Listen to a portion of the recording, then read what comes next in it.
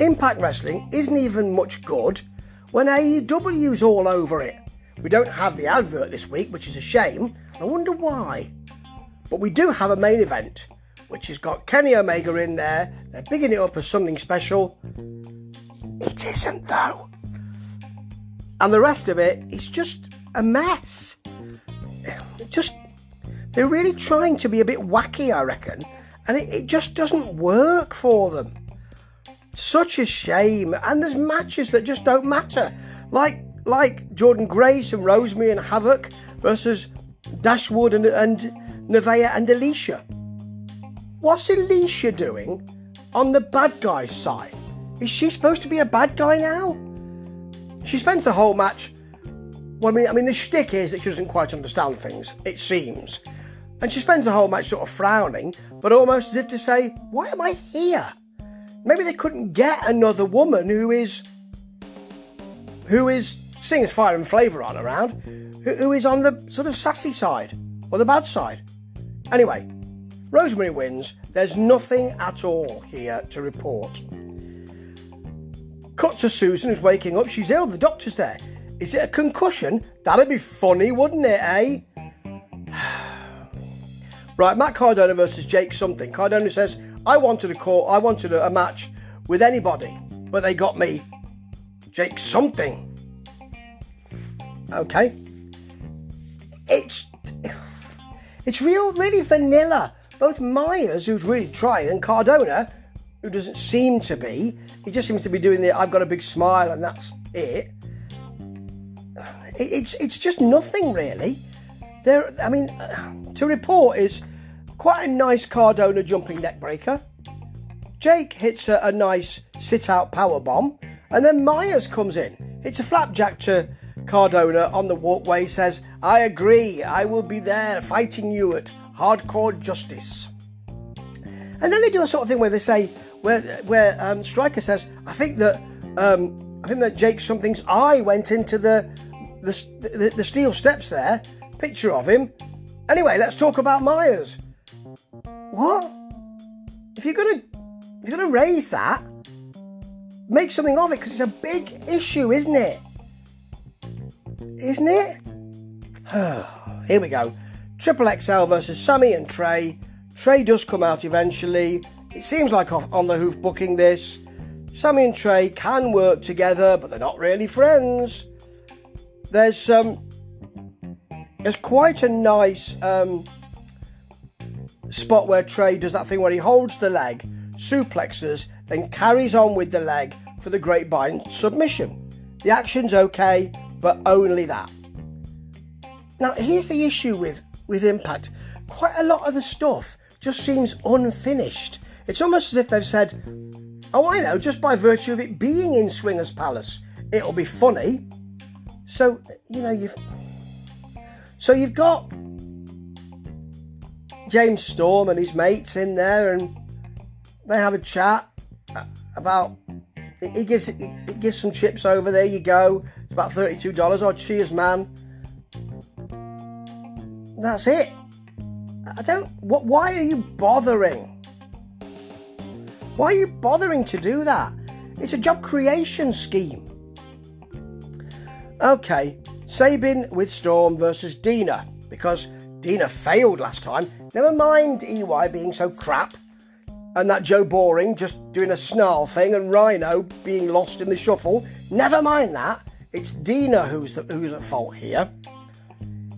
Now, Sabin does really well here. He's nice and fast. He hits the hammerlock and the pull on the neck, which is really nicely done. Although Dina does have some good moves, he's playing against his strengths, as I keep saying at the moment. But he does that pull out of the corner and the sit-down powerbomb move, which looks fabulous. Sabin nails him as he's distracted by the ref, or rather he's saying, I don't like you, Mr. Referee. I can do what I like, you see. Now I've only got one name. And Sabin hits what looks like a one-winged angel modification. Certainly Striker and D'Lo want to tell us it is, because one-winged angel, I'm so boring. That's become all of that, Then you've got EY on the on the screen saying, you know, Chris Storm, James Storm, Chris Sabin, James Storm, whoever you are. I may have lost last week, but this week he's different. And Dina, whether he won or lost, it wouldn't matter, because Violent by Design don't matter. We're just really crap. He doesn't say that, but he might as well. Then in comes Rhino with the gore, bore, and there's a rather nasty DDT from Dina on Sabin. Spikes him right on top of his head, which is quite common these days and always looks like it's bloody terrible. Right. At Hardcore Justice, there's quite a lot of Tommy Dreamer. He did some of the best work this week. Quite a lot of him coming in making matches for Hardcore Justice, because they need to bloody well hurry up. Austin and Fulton versus Alexander and TJP, they're all talking, and they will be fighting. Those two, the first two, will be fighting together. As Austin said, oh, great, night off. And then the other two will get mystery partners. Yeah. Then EY walks by Dina. Dina says, oh, that's not very nice, what you're doing. EY says the sickness is real. Doesn't look like that to me. Looks like you're a bit of a hypochondriac, actually, EY. They will fight, it seems, at Hardcore Justice. Tommy actually, he fluffs a line. EY covers for him, and he looks a bit frightened afterwards, as if he thinks, what have I got myself into? That's quite nice, you know. However, the next spot isn't, because Myers walks past him. He's just there when people walk past him, and he books him in a hardcore blindfold match. Myers is angry. He looks at the camera, Dina, and says, in your house, mind games. Myers is just a comedy figure now. And so, oh God, it's the main event of the evening, which is, of course, AEW saying we're much better than you, so you should watch because we're much bigger as well. What you've really got is the Good Brothers and Omega. Good Brothers I'm not interested in. They're not really AEW, are they? They don't fit there. And Kenny Omega, who does fit there and is a bit of a draw, with Willie Mack and Eddie Edwards, who are Impact to their very toes, and the double belt holding Rich Swann, who, because of the way they've pandered to AEW, looks like a bit of a crap champion, to be honest. And it was alright, this. We had some dives from good guys to bad guys. Mack hit his moonsault. At one point, Omega got Mack up and then couldn't hold him up there, which is a bit odd, because we know he can get big guys up, so it's a bit strange. At one point, Omega was crawling over to his corner, and I think it was Mack that was crawling over to the other corner, and Gallows put his hand out, and a bit too far really, and Omega could have tagged him, but he didn't. He held off because he wanted to be smacked up by Swann, which is fair enough really. There was a very nice Hurricane Rana on Anderson, who then fell onto Omega. That was very good. And a double bulldog from Swann and Mack. And at one point, which was a lovely thing to see, everyone was down except Kenny Omega, who liked that look. He hit a Snapdragon on Rich Swann. He then fought out of the one winged angel. Hit a 450, looked like he was going to win this, and then Don Callis, who was at ringside, pulled him off. Not that way, that would be much more exciting than Impact is.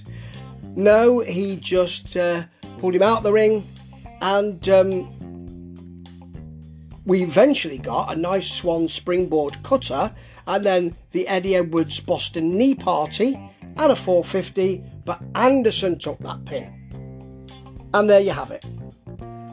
It's a 3 out of 5. It's not even 3.5, because there's so much here that doesn't seem like it's thought through. It's odd bits of, we'll have 2 minutes here and 2 minutes there, and we'll film it as well. Nobody will say, shouldn't we add a closing line to that, or shouldn't there be a reason why we're doing this, or is 1 minute of people just chatting not really good enough to be showing on, well, not primetime TV, but TV every week? Nobody thinks of that, do they, it seems?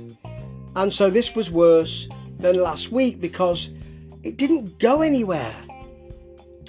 Because it didn't go anywhere, it wasn't quite as offensive, but I think not trying for anything is even worse. When Tommy Dreamer is your main event, as far as humour and interest goes, you're struggling your bollocks off. And that's what Impact's doing right now. Ta-ta.